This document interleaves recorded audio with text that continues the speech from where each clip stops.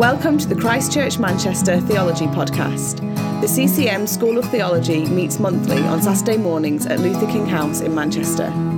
For more information about the training that we offer or about our church in Manchester, please visit www.christchurchmanchester.com. I'm at home. It's not on this earth, not in this world. And let's talk about Jesus. It sounds like we've got a popular subject to talk about, haven't we? It's all about Jesus, all about Jesus. A title of today's sessions, both sessions. And it's just a joy, isn't it, to talk about Jesus. And He's the one we love, the one we give our lives to, the one we talk to day by day, the one we're in relationship with. And so to talk about Him is easy. It's not difficult to talk about Jesus. Anybody love Jesus? One of the questions sort of said what I do sort of in my work life, which is a real pleasure, is like training ordinands who are going into the Anglican Church for ministry. But one of the questions, one of this big thing that they've got at the moment in the Anglican Church is sort of for ministers going in training is not that they know so much knowledge, but their relationship with Christ is really, really important.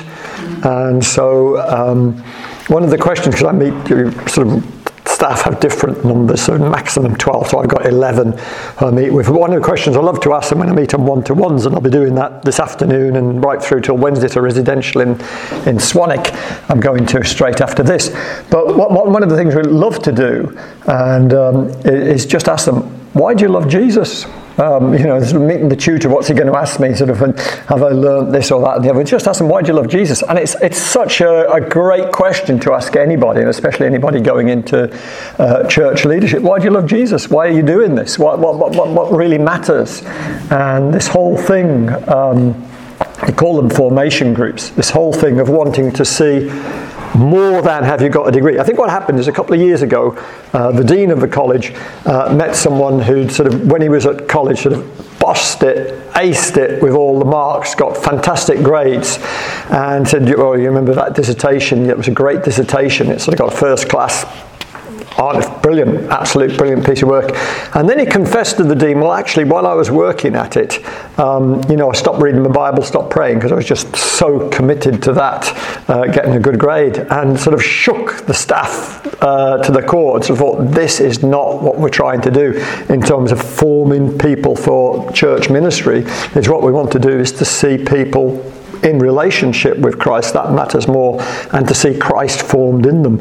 So hence, the sort of questions we ask now may be different to what we did years ago, and just wanting to see Christ forming it. And I think for us as well, just what we're doing now, talking about Jesus, it's remembering this is the person we want to see formed in us. It's the one Paul prayed for the Galatians, the pains of childbirth until I see Christ formed in you. And our prayers for one another in the church are sometimes, it's not that we get the job, not that we pass the exams, not that we do well in our careers, but that Christ is formed in us. And I think, somebody once said, and that relationship with Him is so important in our lives, isn't it? Somebody once said, some saint in the past said, the person who finds time for prayer finds time for everything. And it's that thing of putting prayer, that relationship with God before everything else.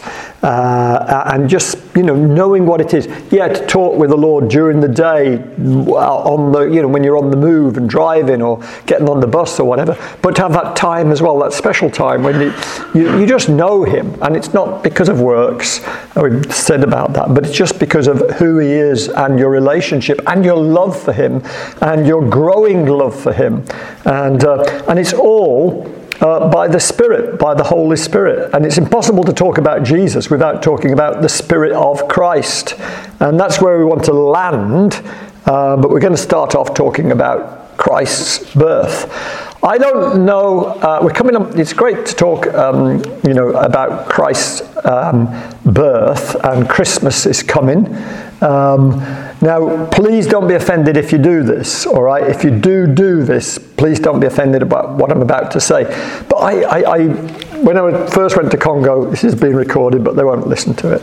But there's a missionary family that I sort of went to, a single missionary, 23, call of God on my life, went out to Congo in 1923, and so there was another missionary family who sort of put me up while my house was sort of rebuilt because the goats had licked the wall and the wall had fallen down. It was mud brick. They'd put something in the plaster that sort of made the goats lick it.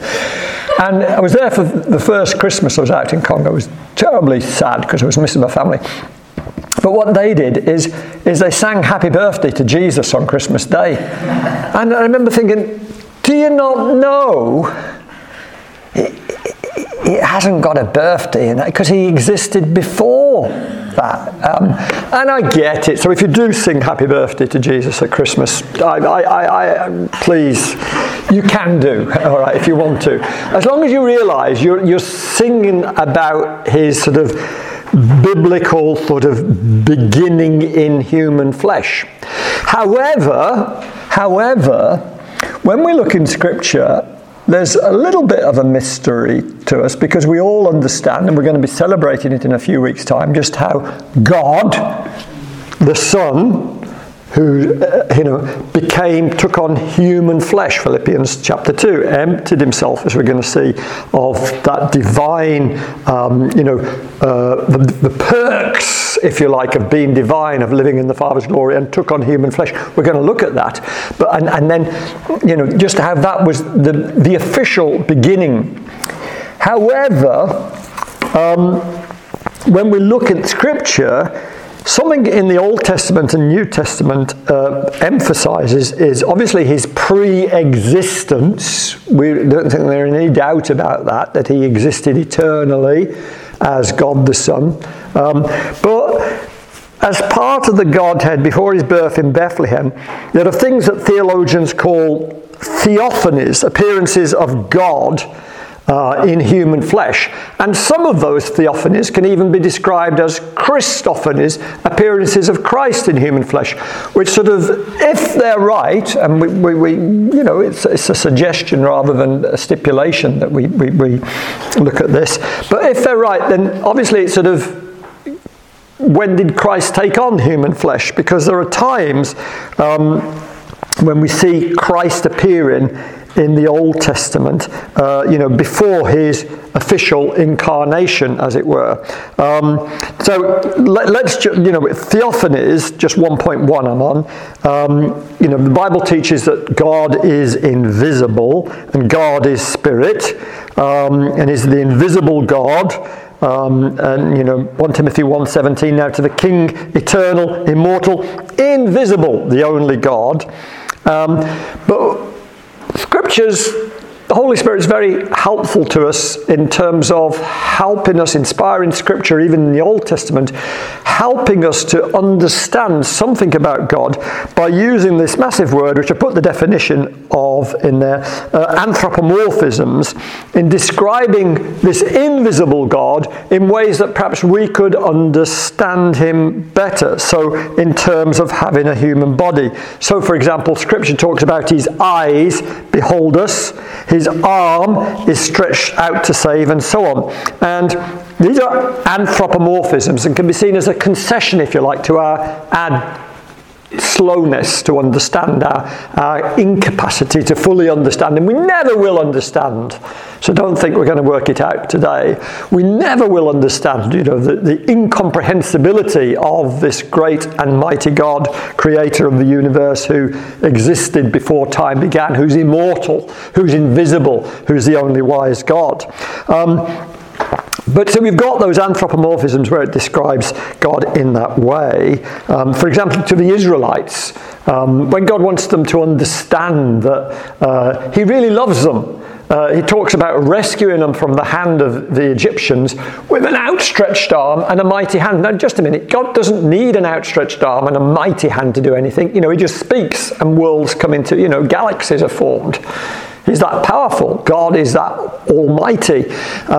So when he talks about the ones he loves, rescuing them with an outstretched arm, what's he doing? He's showing them, just how much he loves them. But he's putting energy into it, is what he's showing, which God doesn't have to do that. But because he loves them, there's a verse in Jeremiah, I can't remember where it is, 28 or something, or 27 or 17, anywhere in Jeremiah really. But there's a verse there where it talks about, their Redeemer is strong. Redeemer being the closest relative to someone. Their Redeemer is strong, and just wow, we all want a strong, close relative. I remember when I was at school, being bullied at primary school, as you were in my day. Nobody took any notice of that bullying. It wasn't very serious. Everybody got bullied. And like the bully would come, would give us your sweets. No, all right, sock you in the face and whatever until you handed him over. But then I saw other kids do it, and they'd go to somebody else in the class and they'd say, give us your sweet. I'll get my brother onto you. Ooh, and they step back because they've got someone, a close relative, who's going to defend their cause.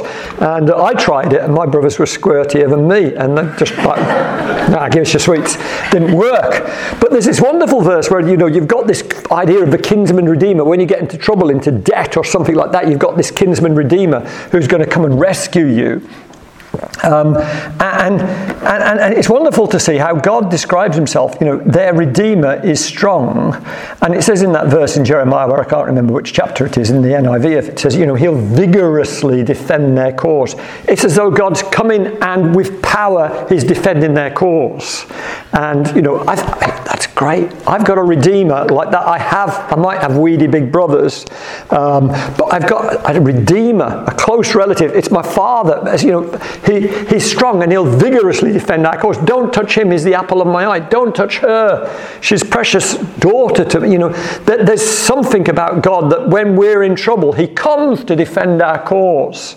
And he's on our side, and he's for us, not against us.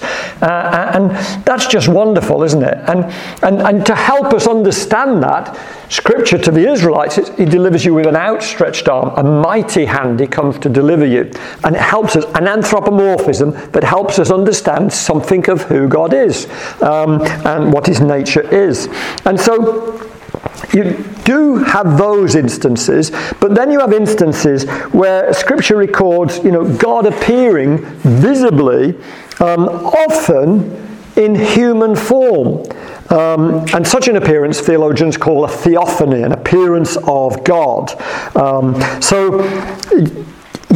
Adam, for example, hears God walking. Just hearing, but hears God walking.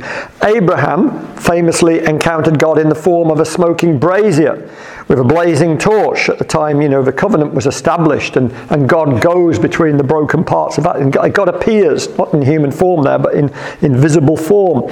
And later God appears again to Abraham as a messenger. And you've got those, Rublev, I put the little picture of it, Andrei Rublev's icon, The Hospitality of Abraham, which is, if you've never seen anything about that, look it up. Great picture, helping us to understand something of the nature of God. But the idea is it's the three messengers who came to Abraham. He appears to Moses at a burning bush in the fire. He appears to Moses in the burning bush. Appears to the children of Israel as a pillar of cloud by day and a pillar of fire by night.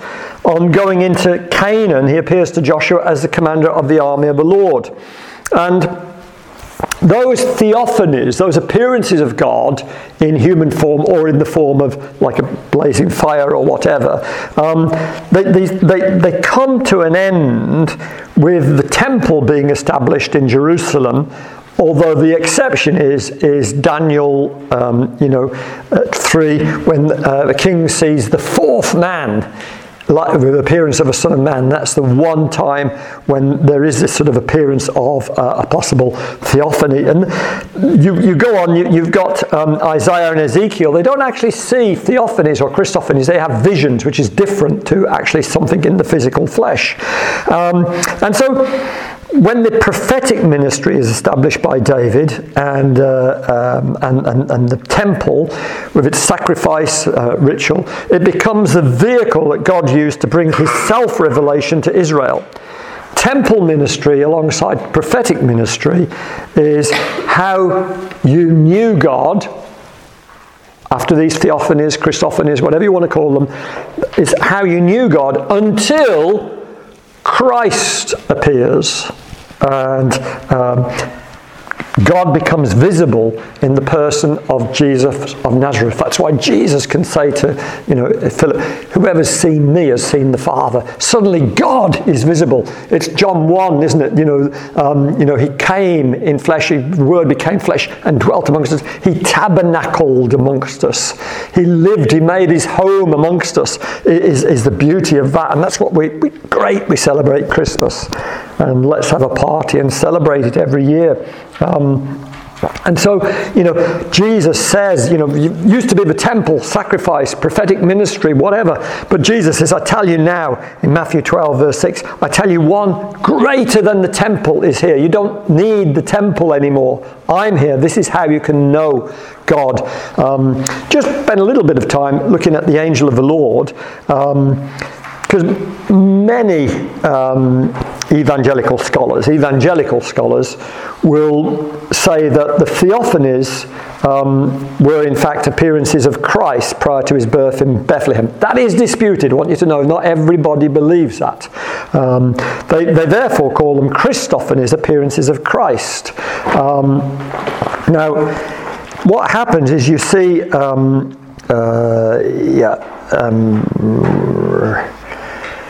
the angel of the Lord, that phrase. In Hebrew, you've got a definite article, but no indefinite article. So if it's translated the angel of the Lord, it's because they've put it in Hebrew, the. If there's nothing there, it's the equivalent of an indefinite article that you say a or an. So you can have the angel of the Lord or an angel of the Lord. So where you see the angel of the Lord, it's translated that because in the Hebrew language, it's got that little bit, you put a word on, a prefix on the word to turn it from angel to the angel. One word, but with a bit added at the front. So the angel of the Lord is mentioned 58 times in the Old Testament. The angel of the Lord is mentioned 58 times, and the angel of God 11 times. So you've got angels of the Lord appear either singly or in groups. And when they're first seen, they're usually taken to be men, but by the end of the encounter, one of them is realized to be God, such as in the Rublev's icon there, the three visitors who come, you suddenly see, actually you can read that, one of them, it seems as though one of them is God himself because of the way it talks, the language that's used. So the New Testament also speaks of Christ as, being present. So you've got that, the angel. The New Testament speaks of Christ being present with the nation of Israel going through the wilderness, when it says in Corinthians 10, 3-4, they all ate from the same spiritual food and drank the same spiritual drink, for they drank from the spiritual rock that accompanied them, and that rock was Christ. Get your head around that if you can, but they're feeding and they're drinking, and that rock, they're drinking from the spiritual rock. It's Christ himself. So you've got these, and I put them in the notes there. The time the angel of the Lord appeared to Moses. The angel of the Lord is said in Exodus 23:20 is to have God's name in him. God promised he would send an angel before the people to drive out the inhabitants of Canaan in Exodus 33 verse 2. But later he said, my presence will go with you. Tenuous link maybe, but it's suggesting that the angel that God sends is his own presence himself. And the mysterious visitor, which we've already mentioned, to Joshua. And that angel, the commander of the army of Yahweh, he receives from Joshua worship, which is not permissible, according to Revelation 19, for an angel to do. So all of these things are more than hinting at there are these appearances of Christ before he took on human flesh been born, which is the incarnation. But they're precursors, even if you see them as appearances of Christ, they're precursors at best of what is about to come, the real big thing, which is Christ taking on human flesh irreversibly. Taking on human flesh. And this is what happens. My messenger was John the Baptist. He would prepare the way for another greater messenger, the messenger of the covenant, talking about, again, same word as for an angel, the messenger of the covenant, and this was Jesus himself. So, moving on to the incarnation of Christ. So, there's this build-up in the Old Testament, in the Old Covenant. There's this build-up of steady expectation that the Messiah would come. He's going to come and deliver us. All that God had spoken concerning Christ to the patriarchs, the prophets, and the people of Israel was to find its fulfillment in the long-awaited incarnation of the Son of God. Both the suffering of Christ and the glories to follow had all been mapped out in the Old Testament.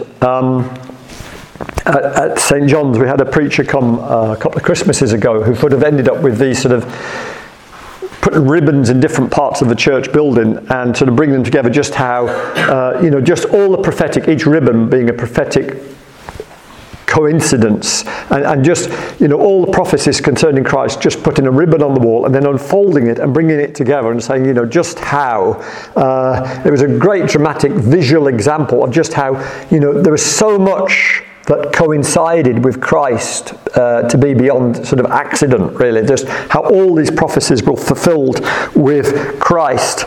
But not everybody was looking forward to this event. Herod, or even though he was a Jew, he'd got these pro-Roman sympathies, and to him the rumoured news of the arrival of Christ posed a threat to his personal position. That's why Matthew 2 verse 3, when King Herod heard this is when the wise men are looking for Christ, he was disturbed, and all Jerusalem with him. Don't forget, they'd heard of men coming from the east, which prophetically, the east, if you look in prophetic scriptures, the east was a place sort of for darkness and spiritual darkness and turmoil. And they're disturbed because he's coming from the east. And they called together all the people's chief priests and teachers of the law and asked where the Christ was to be born. In Bethlehem in Judea, for this is what the prophet has written. And so, true to what prophetic scripture had called, Christ was born to Mary in Bethlehem. But before we look at the event, we need to ask, was it really necessary? Surely God's sovereign. Couldn't God just save us anyway? Was it really necessary? God can always work out his eternal purpose as he wants to, can't he? There's Wayne Grudem in his book Systematic Theology talks about what he calls the consequent absolute necessity view of the atonement. But in other words, once God decided that he loved us, because he didn't have to decide to save us, did he? I mean, what happened? Angels? What happens to some of the angels? Gloomy dungeons they're put into, awaiting judgment, and they're not saved. The angels that rebel aren't saved. But God decided, for some reason, that he wanted to save humanity, those that had put his own image into creation. He wanted to save us, and so, in order to save us, it needed the incarnation, because he had to send. No human being could do it. He had to come himself to save us, and that's why it was the consequence was the absolute necessity of the atonement of Jesus coming and being born and taking on human flesh, because only one who was both God and man could achieve our salvation. If God and man were to be reconciled, if the atonement at one meant, the Anglo-Saxon word means sort of a reconciliation at one meant, atonement. If that was to take place, Jesus had to partake of the nature of both God and man. He had to partake of human nature. That's why Timothy writes this. Paul writes to Timothy, there is one mediator between God and man, the man Christ Jesus. I put it in your notes. I think there's a book, sort of a more recent book out by Graham Tomlin, The Ever Widening Circle, where his first 2 chapters are just brilliant on explaining just that mediating role of Christ, how he takes on human flesh and takes on, in his divinity, takes on human flesh without giving up his divinity. It's a crucial issue which we're going to see. But, Paul writes again, Colossians 1, once you were alienated from God and were enemies in your minds because of your evil behavior, but now he has reconciled you by Christ's physical body through death, to present you whole in his sight, without blemish and free from accusation. If there was no incarnation, he couldn't write that. It's through his physical body that we are reconciled, through his death of his physical body. The sinful nature of humanity was the result of the fall of Adam, the representative man. Some theologians put it like this. They talk about the federal view of this way.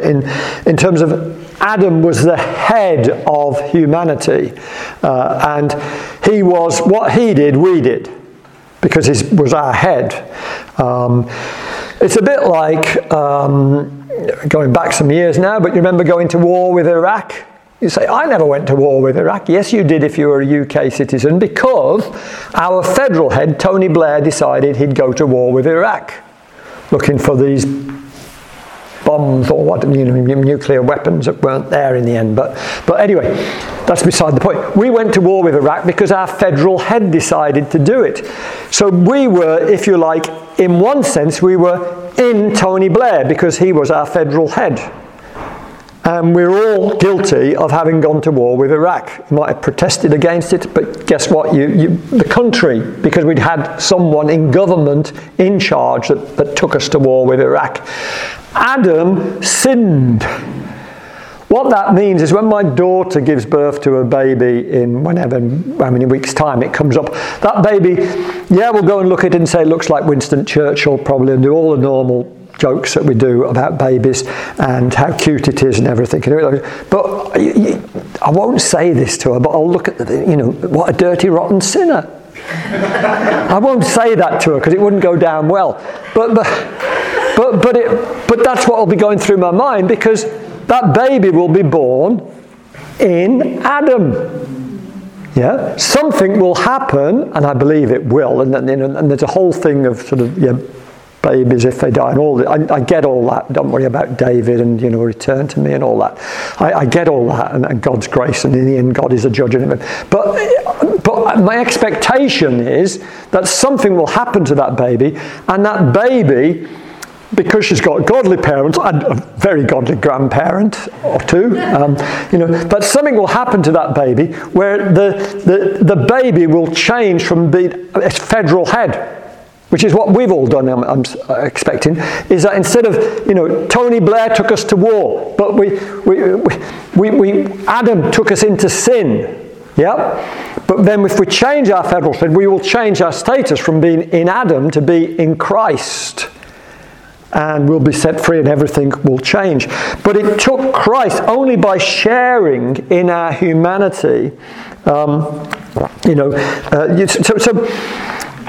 Romans 5 verse 12 to 19, contrasts this, the one man Adam with the one man Jesus Christ. Do you get this point we're making?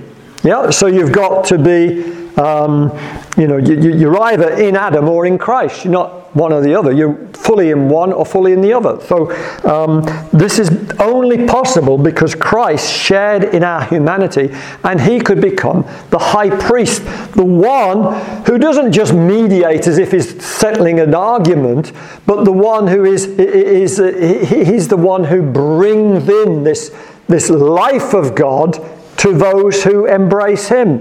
And so he's the only one who's unique in this. He's the only one who fully has the Godhead within him. He is 100% God and 100% human.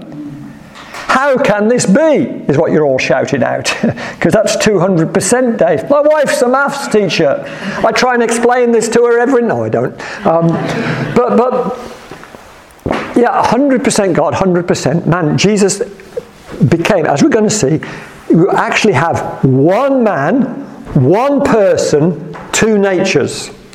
It's called the hypostatic union, is the phrase that was the theological term that was coined for it. Don't worry about that for the moment. Okay, but so Jesus became our high priest.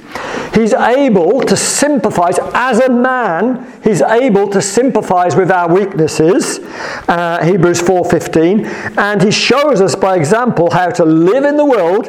He's an example, not just for us, but maybe an example of us, of what we are intended to be. You're not living as a proper human until you've encountered Christ and entered into what he's accomplished for us.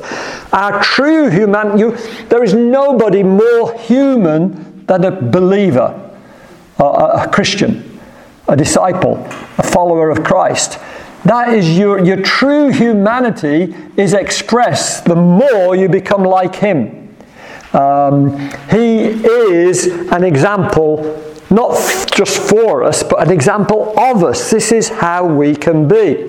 And that's probably why John writes, as he is, so also are we in this world. This God-manhood. We're not gods, we're not God, but we take on something. We allowed, as Peter writes in 1 Peter 2, we're participants in the divine nature. There's something happens as we enter into Christ. We become like him. Not fully God, but we take on something of his nature.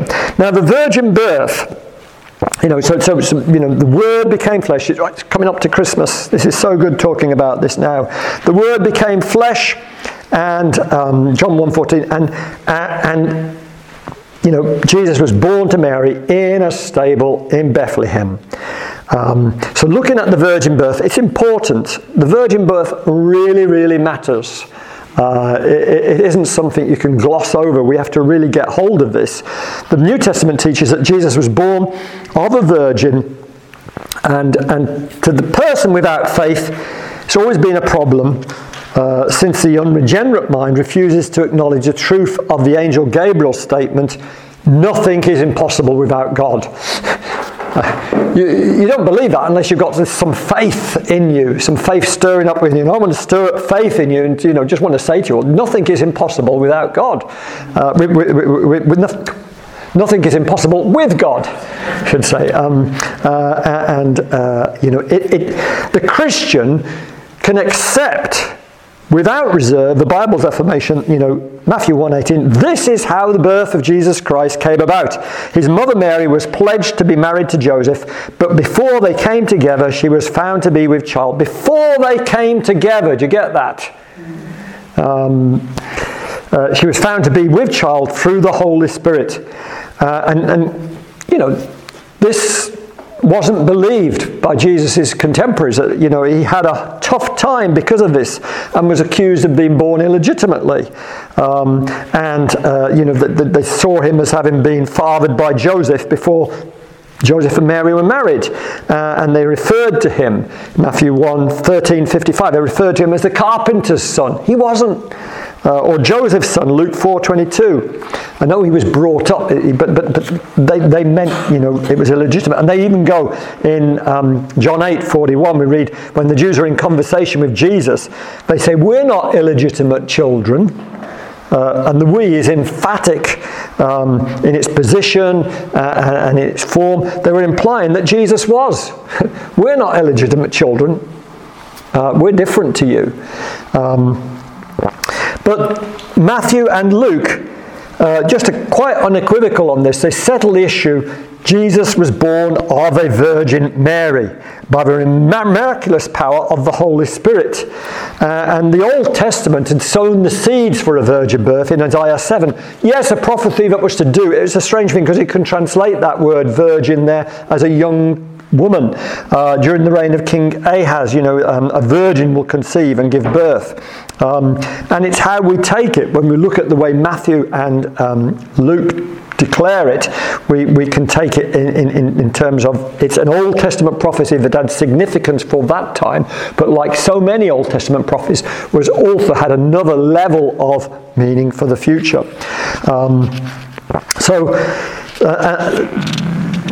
The whole sign of this was to express God's commitment to the promise found in verse 14 of Isaiah 7.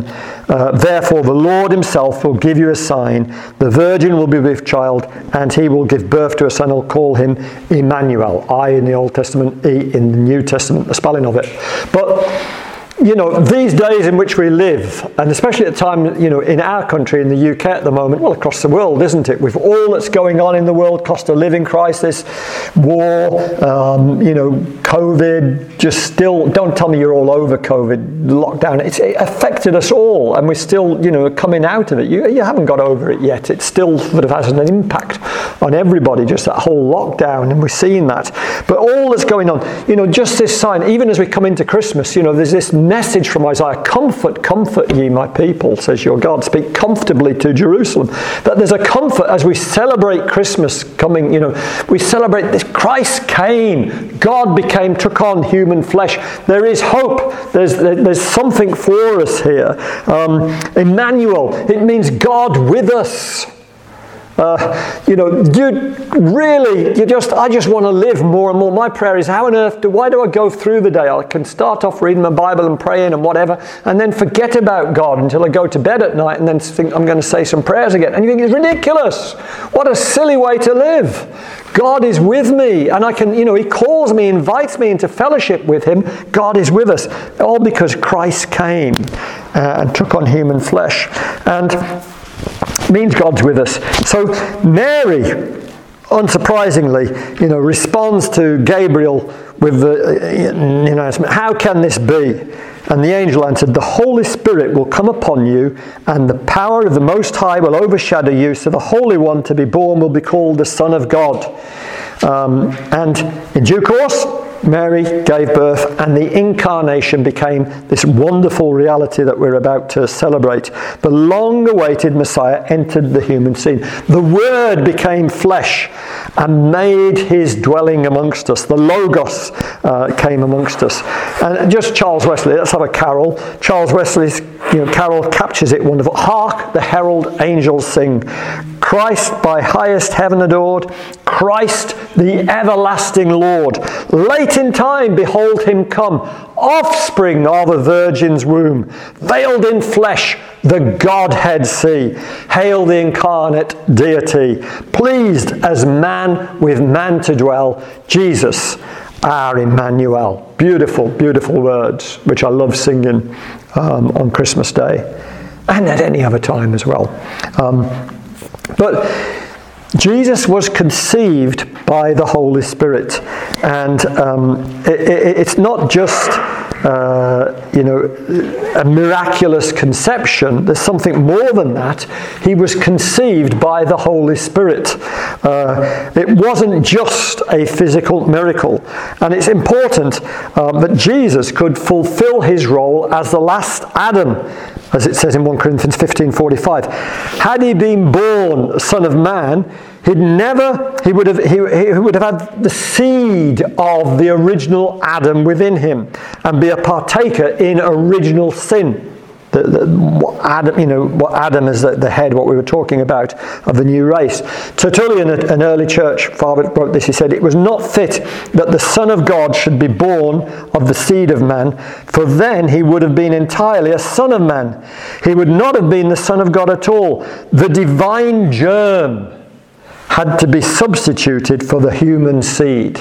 The divine germ substituted for it, conceived by the Holy Spirit. So it wasn't when Mary gave birth, it was at the time of conception that the miracle happened, that Jesus was conceived by the Holy Spirit. God the Holy Spirit put in something of godness into a physical body that became Jesus of Nazareth.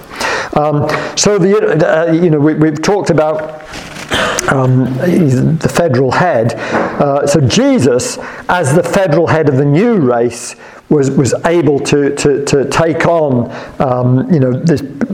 this new role of being the Adam, the second Adam, the last Adam.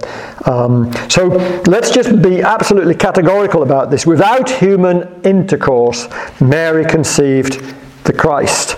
And the Spirit kept the Virgin Mary, therefore, from transmitting any taint of original sin.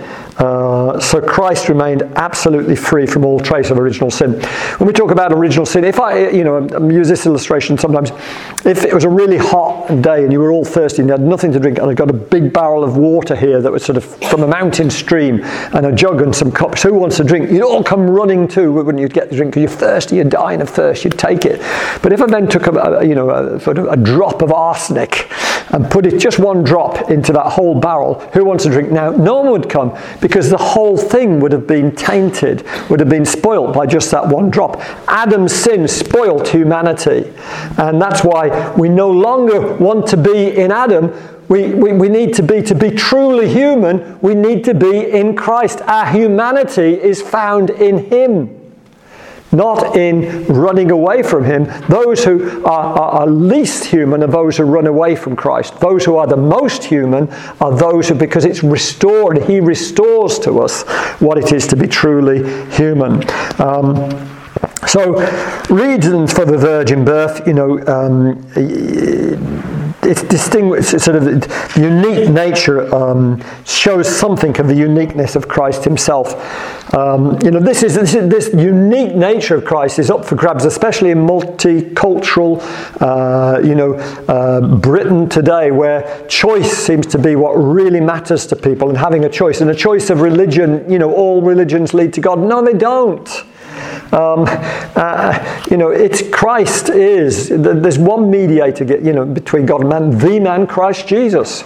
We've got something to proclaim, not in an aggressive, nasty way to people of different religions, but in a way that makes it clear to us, because we can be it can seep into the church sometimes that it doesn't really matter, does it? They believe in God. It's the same God at the end of the day, isn't it? No, it isn't. There's Christ. There's only one, who is able to save us. No other name has been given under heaven by which men can be saved. Jesus said, "I am the way, the truth, and the life." Now that involves, it isn't like a doctrinal statement for us to go bouncing, hammering other people of other religions, but it's a way for us to understand it's about relationship. He is the way to the Father. It's about following Him. No other name, that verse from Acts 4, it's given in a context of, there's this way that you need to repent of. You Jews, that you crucified Him is what comes in just a few verses above. Now you need to understand there's this relationship that you can have with Him. Our following Christ is all about relationship. It's not about having doctrinal statements that we bash people with. It's about relationship with Him. This is why I'm saying, it just matters. I don't want to go by when I'm driving down to the Hayes Conference Centre. I'll listen to a bit of radio too. I dare say I will. I'll listen to the news or whatever. But I want to be in relationship with Him and maximize that, because that's what He's come for. So His virgin birth demonstrates the centrality. He's the last Adam, changes us. You've got these reasons here. He'd been the natural child of Joseph and Mary. he'd have become, he'd have had to attach himself in some way. God would have had to attach himself to this human being plus God, and that's a heresy, Nestorianism, which we might look at in a minute, or merely fill in the way the Holy Spirit had filled godly men. It was very different. Neither scenario fits the biblical picture, but in fact, in order that the second person of the Trinity might become man, the Holy Spirit fashioned the necessary genes and chromosomes that could be the vehicle of Christ's person in uniting those with the body of the Virgin. So really wanting to get on to perhaps what is the heart of what we're talking all about Jesus is looking at his divine and human natures, plural. Because what are we saying happened is Christ, the eternal one, had a great conversation with John in the break. No, Tom in the break, yep. Don't worry, John. A conversation with Tom in the break just about how he'd been speaking at his own local church, just about people, just this whole very point of people not understanding about, God, that just because Jesus is called the Son of God, that God didn't have a son at Christmas, and this whole thing about his nature that being there. That is, Christ is the eternal world, without beginning and without end, but without beginning, Christ the eternal world, he took on human flesh. John 1:1, John 1:14, Philippians 2:6-11 is in the notes. Exactly how the Messiah, this promised one, is both God and man at the same time. Scripture doesn't set out in a formula. The Bible is not a systematic theology book, which is what causes issues in church history. And again, we're sitting on the shoulders of those who've wrestled with these issues, and we're going to look at some of the heresies that emerged in the early church around this. And it's very easy for us to, with hindsight, to look back on them and think, weren't they stupid or weren't they heretical? These were people just like us, seeking and groping after truth and wrestling with it, with difficult issues to try and find it. Because the Bible doesn't present it, crystal clear in a way. We have to do it. Coming back to what I was talking about early on, there is always a theological task. There's work to be done. And well done for coming to things like this, in sort of helping you, equipping you to wrestle with theological questions yourselves. It isn't easy to sort these things out, but so the teaching on the Bible, on the aspects of the person, focuses us to the conclusion, with the help of others who spent thousands and thousands of hours in church history going through it. But it focuses us to the infinite. The conclusion that the infinite and finite, the eternal and the temporal, the changeless and the changeable, the growing, aging, etc., that they unite in one person, Jesus of Nazareth. I'll say that again. The infinite and the finite, the eternal and the temporal, the changeless and the changeable, unite in one person, Jesus of Nazareth.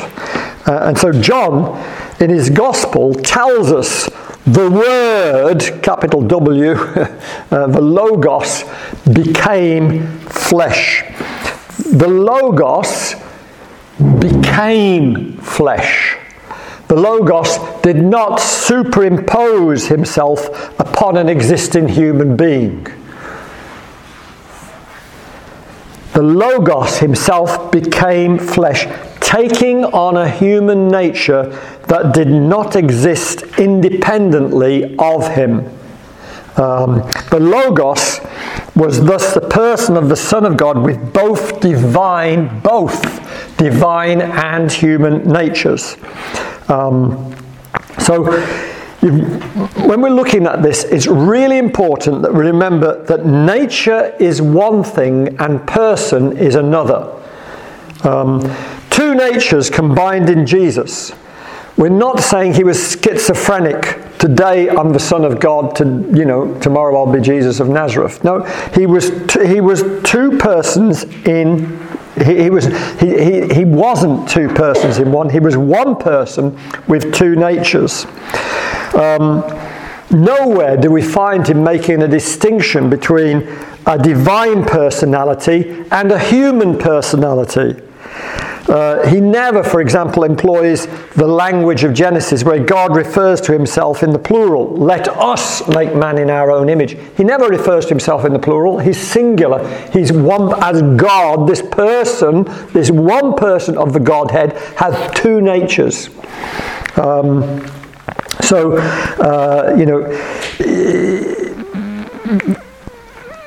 Most of the historic creeds and confessions of the church have understood Christ as having two distinct natures combined in one person. We'll come on to the Creed of Chalcedon in a minute. You've got, as I say, this talk, when you're looking at this in the early church, trying to sort this out, it was a struggle. As you'd expect, this mystery of the incarnation. And through the centuries, the early centuries of the church, there's been a variety of attempts to define the person of Christ in respect of his divine and human natures. And debates took place for the first 4 centuries of the church. There was a lot of sort of councils, church leaders meeting together. Screw up that bit of paper, throw it on the floor. That wasn't quite right. Let's try again. No, that isn't quite right. It took ages, many, many years for them to come up with a creed, a formula that put it in some clear way, or as clear as we can get it. And between AD 325 and AD 451, different schools of thought emerged. What's interesting is we have these creeds, these early church creeds done by the church fathers, which we still use today, and they help set out for us what Christian truth is, what orthodox Christian truth is. But they were, as a result often of heresies that were emerging, and you often find that truth comes about, and the establishment and the putting down on paper, what's the word I'm looking for, the clarification of truth often comes about as we wrestle with how do we counter heresy. There's a German theologian, Helmut Thielicke, who said, and this is for us today I think even still true, is that sometimes you have to risk heresy to discover truth. That you have to let your mind wander, let your mind be free, let your mind be broader perhaps than it is. Don't be just confined to, this is what I believe, I'm sticking to it. Think a little, do some theological thinking, consider things that you wouldn't necessarily consider, and discover truth as you do it, led by the Holy Spirit, so you can discover truth in a fresh and a new way. So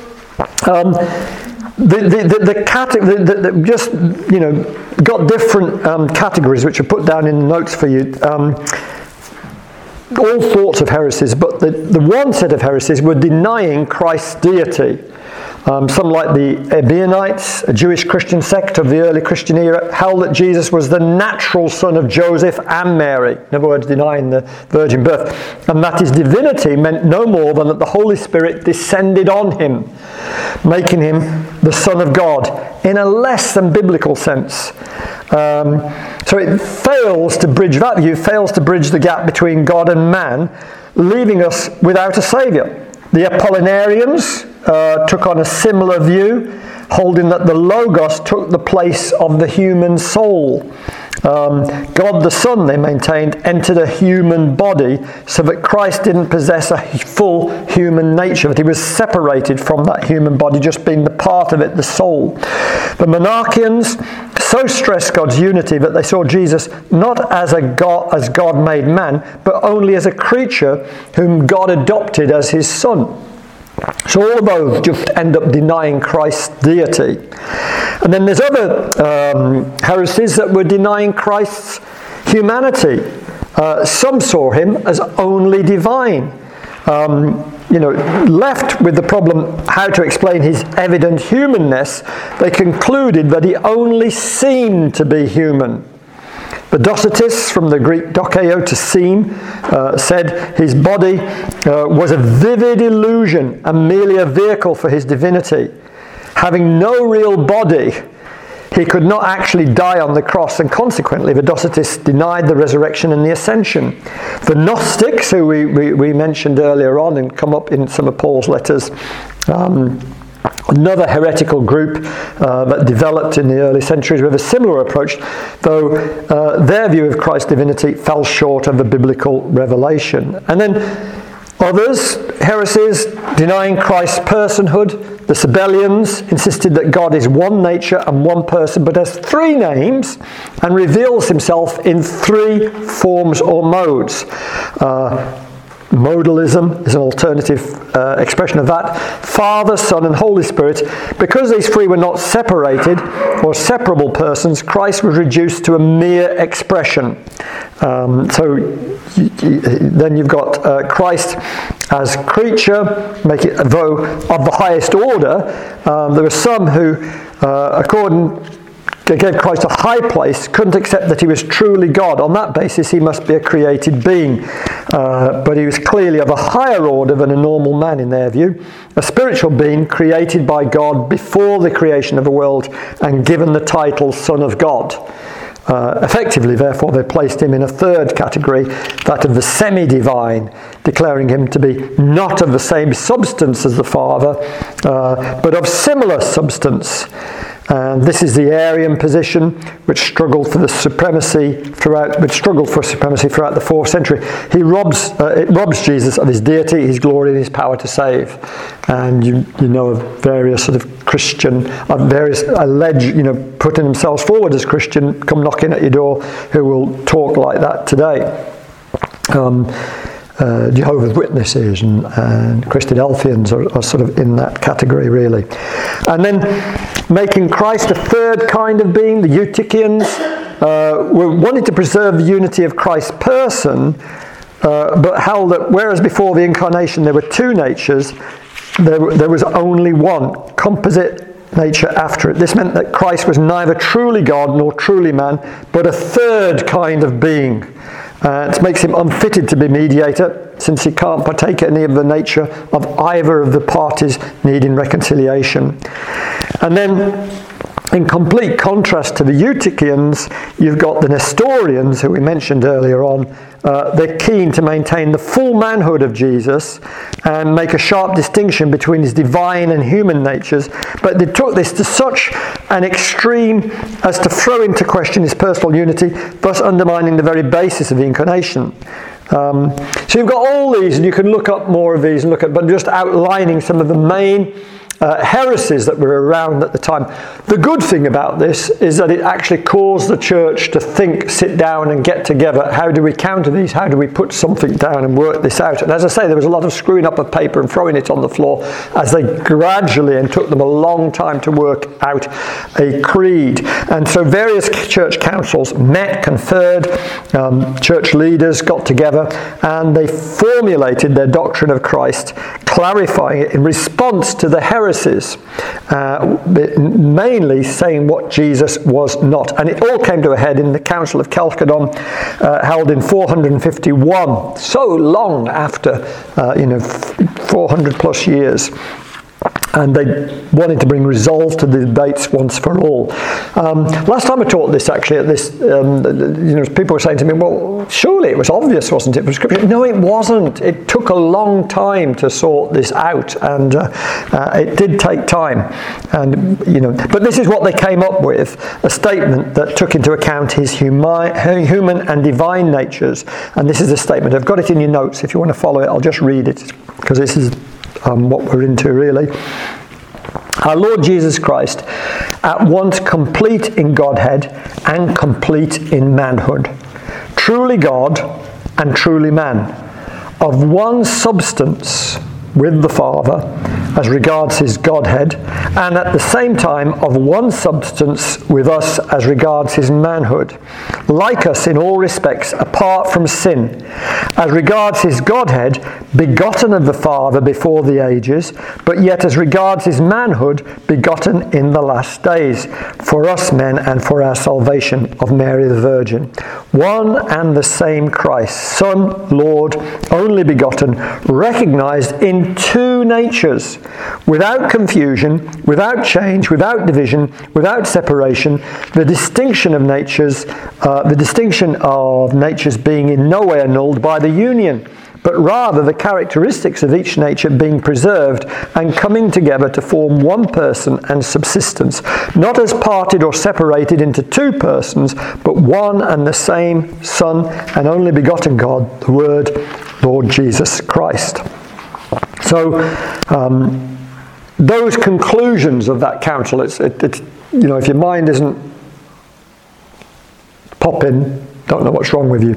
But they formed, they're summarised in this phrase that you'll see, from time to time, the hypostatic union, which is simply saying that two natures, one person, only one person, two natures. Any thoughts, any comments, any questions? It's crucial. This is just so major that we understand this, and it really affects how we live and how we act. If we just look on Jesus as, well, he was God, became flesh, but sort of he wasn't human. It does affect the way we see things, like the miracles, the way Jesus prayed, what he did, the way he lived on earth. We say, well, he was God, so of course he was different to us. But when we begin to understand, he was human. He was just like us. He had to be, otherwise you're not saved. You've got no salvation, no hope if he wasn't just like us. He had to. Read Hebrews. He had to become like one of us, with our feelings, our emotions. He had to know. He became nothing. He emptied himself. Big discussion on that, the word kenosis, that emptying. What did he do? But he had to become just like us. He was 100% human, but still was God. So you get two extremes when it comes to, should we expect to pray for miracles? Should we expect to move in the supernatural? You get two different views. You get people who look at it and say, well, what Jesus did, he did it because he was God. And then you get people like myself and like all of you, I would imagine, I hope. I hope you agree with me. So, well, actually what Jesus did, he was human, but he was anointed by the Holy Spirit. And so what he did as a human being. As a normal human being, anointed by the human spirit. You say, but Dave, that means that we can raise the dead, we can heal the sick, we can cast out demons, we can cleanse a leper. Yeah, because Jesus actually said to his disciples, greater works than these you will do. And so you end up with, it can sort of blow up your view of what it means to live as a Christian if you begin to understand the hypostatic union. It really, really does make a difference to how you live. But you've got all this sort of bombarded with thoughts, well, hang on, if he was God, how does this all work out? As I said, I lived in Congo for 10 years and then went back and did some teaching there as well, quite a number of years. But one of the ways to explain this when I was teaching in Congo was a story that came from there.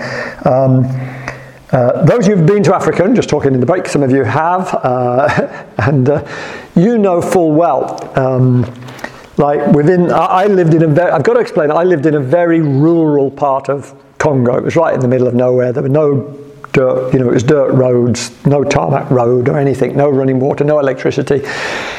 And it was a privilege really, because you went back in time almost to a culture that is sort of dying out in the world today. But went back into a culture where you had sort of tribal chiefs who carried, I know you still have tribal chiefs all over the place, but we have to say people group chiefs now, but it was tribal chiefs, and living in an area where you ended up with a tribal chief who would come along with his robes on, all his robes, just everybody knew this was the chief of the local chief, and he would have running around in front of him a little boy with a stick normally, just chasing away demons. This was the culture, and chasing away demons, and you'd see him coming from miles away, and everybody would know this is the tribal chief coming. You had to show enormous, culturally you respected the tribal chief. You disrespected him, you were in massive trouble. He was a big shot guy. You never argued with him, you never asked him for money, even if he took something of yours. You just he's the chief. He sort of owns a place. You're privileged to be in his territory. He was the tribal chief. Now, because there was no electricity, no running water or anything, well, the toilet situation was sort of, you dug a hole and ran about 3 meters deep, and you put little steps in so you could get down and carry on digging, and people with buckets would lift out, and that would be your toilet. And then you'd put like a mud brick wall around it or whatever, and sort of put sticks over it. It was the last time actually I was in Congo in 2016. Someone fell it down, because what would happen, you put big wooden things down, and then termites would come and start eating the wooden things. So you'd go into the toilet to do your business and you could fall into it. And that happened from time to time. Well, the story that happened, a boy went into the toilet, to the latrine, and fell down in it. And here he is, this sort of 8-year-old boy stuck at the bottom in all the muck and the mire and the smell and the horribleness of that. And sort of people are gathering round saying, who is going to go and rescue him?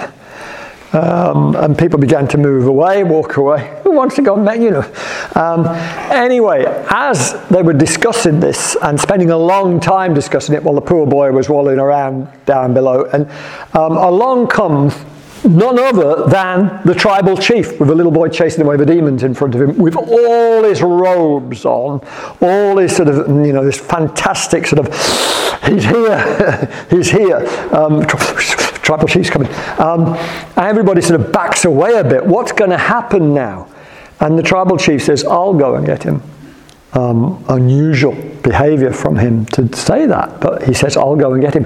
What does he do? He takes off all his robes, all that symbolizes all that. He takes them all off, just puts them to the side, and just in his undergarments, he begins to go down the little steps that they make when they dig in the hole. He goes down into the muck, into the mire, and he picks up this little boy, puts him on his shoulder, and climbs back up. The tribal chief rescued the boy stuck in the muck and the mire. The question to ask is, when the tribal chief came in all his glory with his robes on, was he the tribal chief? Of course he was. When he went down into the pit and into the muck and mire and had taken off all his robes and all his majesty that went with it and all the perks, no little boy chasing away demons for him in the pit, was he still the tribal chief? Yes, he was.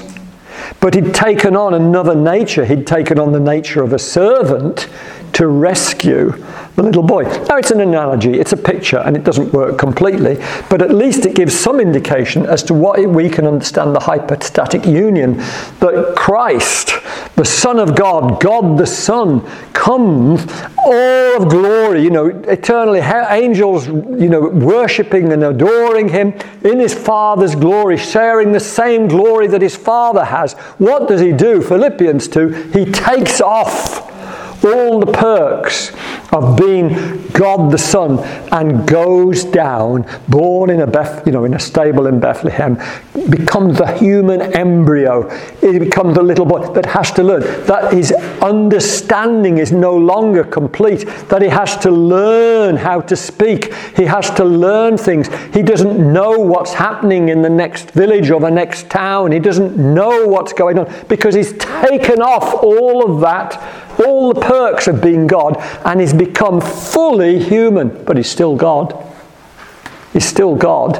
And for me, I just think that's a way of explaining, not perfectly, but a way of explaining something of what Christ did. Because what it means is we then better understand is when Jesus says, greater works than these you can do, think, whoa, but you were God. Yeah, but look, he put all of that to one side, and of course he's still God. Any thoughts? Anybody want to say anything? We're going to finish at past no matter what, so feel free to say something. You won't be dragging it on. Yeah, David. When Jesus performed miracles, for example, the woman who used the foot, he knew what she'd done. Yes. So he was being pressed by the crowd. Yes. Did he know that as God, Or was that a revelation by the Holy Spirit?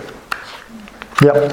So what I'm arguing is I believe that was a revelation by the Holy Spirit. All that Jesus did, he did as God, because he didn't give up being God, right? But I believe he functioned in his humanity, anointed, because if you watch, I mean, when I was at primary school, I used to have all these silly stories. I don't know why, I must have gone to a bad primary school, but the assemblies were bad. They were bad. I still remember them, or perhaps it's just I remember the bad ones. But I remember about Jesus when he was a little boy, the sparrow was broken wing, and he puts his hand on it, heals the sparrow, the broken wing, and it flew away. I used to believe all that stuff until I read my Bible. Where'd they get that from? And I still don't know where they got it from. A load of codswallop. But biblically, when we look at Scripture, Jesus, bright boy, talking to the scribe, talking to in the temple, Mary and Joseph lost. They lost the Son of God. They lost him and had to go back and find him. There he was having an intelligent conversation with the teachers of the law. Bright boy, but no miracles, nothing supernatural, nothing outstanding apart from being clever. Is recorded. It's not until he'd gone, been into the wilderness, returns in the power of God. It's not until he's been baptized in water, anointed with the Holy Spirit, the Spirit of God comes on him like a dove and remains on him, that we then see him performing the signs and wonders that he did. So my conclusion is that all that he did in the power of the Spirit as a human being, yet still being God, because that was still his nature. But he'd put off all the perks, all the benefits of being God, to take on human nature. And yet we see him at the age of 12 in the temple, confounding the theologians, yes. By his wisdom. Yes. So, in that sense, he was more than just a 12-year-old boy, and that was evident by the wisdom that he could answer their questions and ask them questions. Yeah. I mean, he obviously he knew, stuff, and I mean, we're into realms that aren't recorded for us in Scripture, but presumably, even as a sort of 6, 7, 8, 9, he would have had to learn to speak. He didn't sort of start speaking as a baby. He would have had to learn to speak. He would have had to learn so much in his humanity. And presumably, because of his sinless nature, his prayer life with the Father would have been quite something. Yeah? But in terms of his ministry, in terms of his operating in supernatural, certainly what are clearly supernatural gifts of healing, raising the dead, cleansing lepers and so on, is that we don't see until after he's been anointed with the Holy Spirit. Now this is a challenge for us. I get that. It's a challenge for us because we like to have, I do anyway, you're probably different, but I like to have excuses not to pray for the sick. Or to believe that the sick will be healed when I pray for them. I mean, I've prayed for the sick and seen the sick healed many, many times. I've certainly not raised the dead. I've seen people raised from the dead. Wonderful. But I sort of think that's for other people, not for me. But the challenge is, and I think, I just think sometimes when we were talking earlier on about the church and where we're at now in the world and people not bothering with the church, people not bothering to say they're Christian or moving away from the Christian faith, Islam growing more than Christianity, although it's still very small compared to Christianity. And militant secularism, again, they're measured in their thousands, not their millions, but people like to big up these things.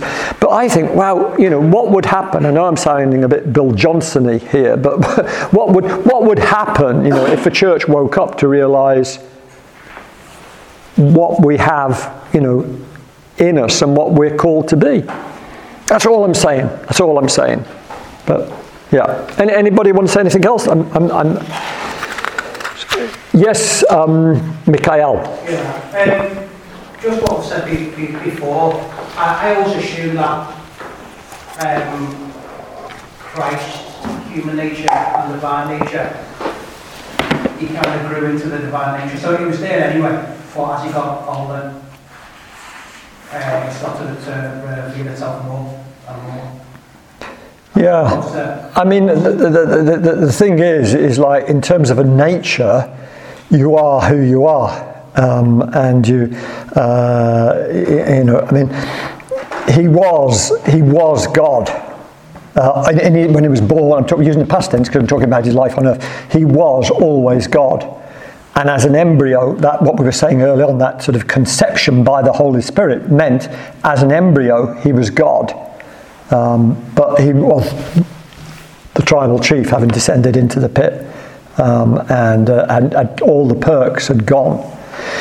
I think it's quite crucial, because I think this is me, all right, I think it's quite crucial, because I think if you can cast off, if you sort of think that what Jesus did, he did because he was God, then verses like, greater works than these you'll do, because I go to the Father, don't make sense. They make more sense for me if I understand, because you go to the Father, and this is perhaps where we're going to land, because you go to the Father, this is something amazing.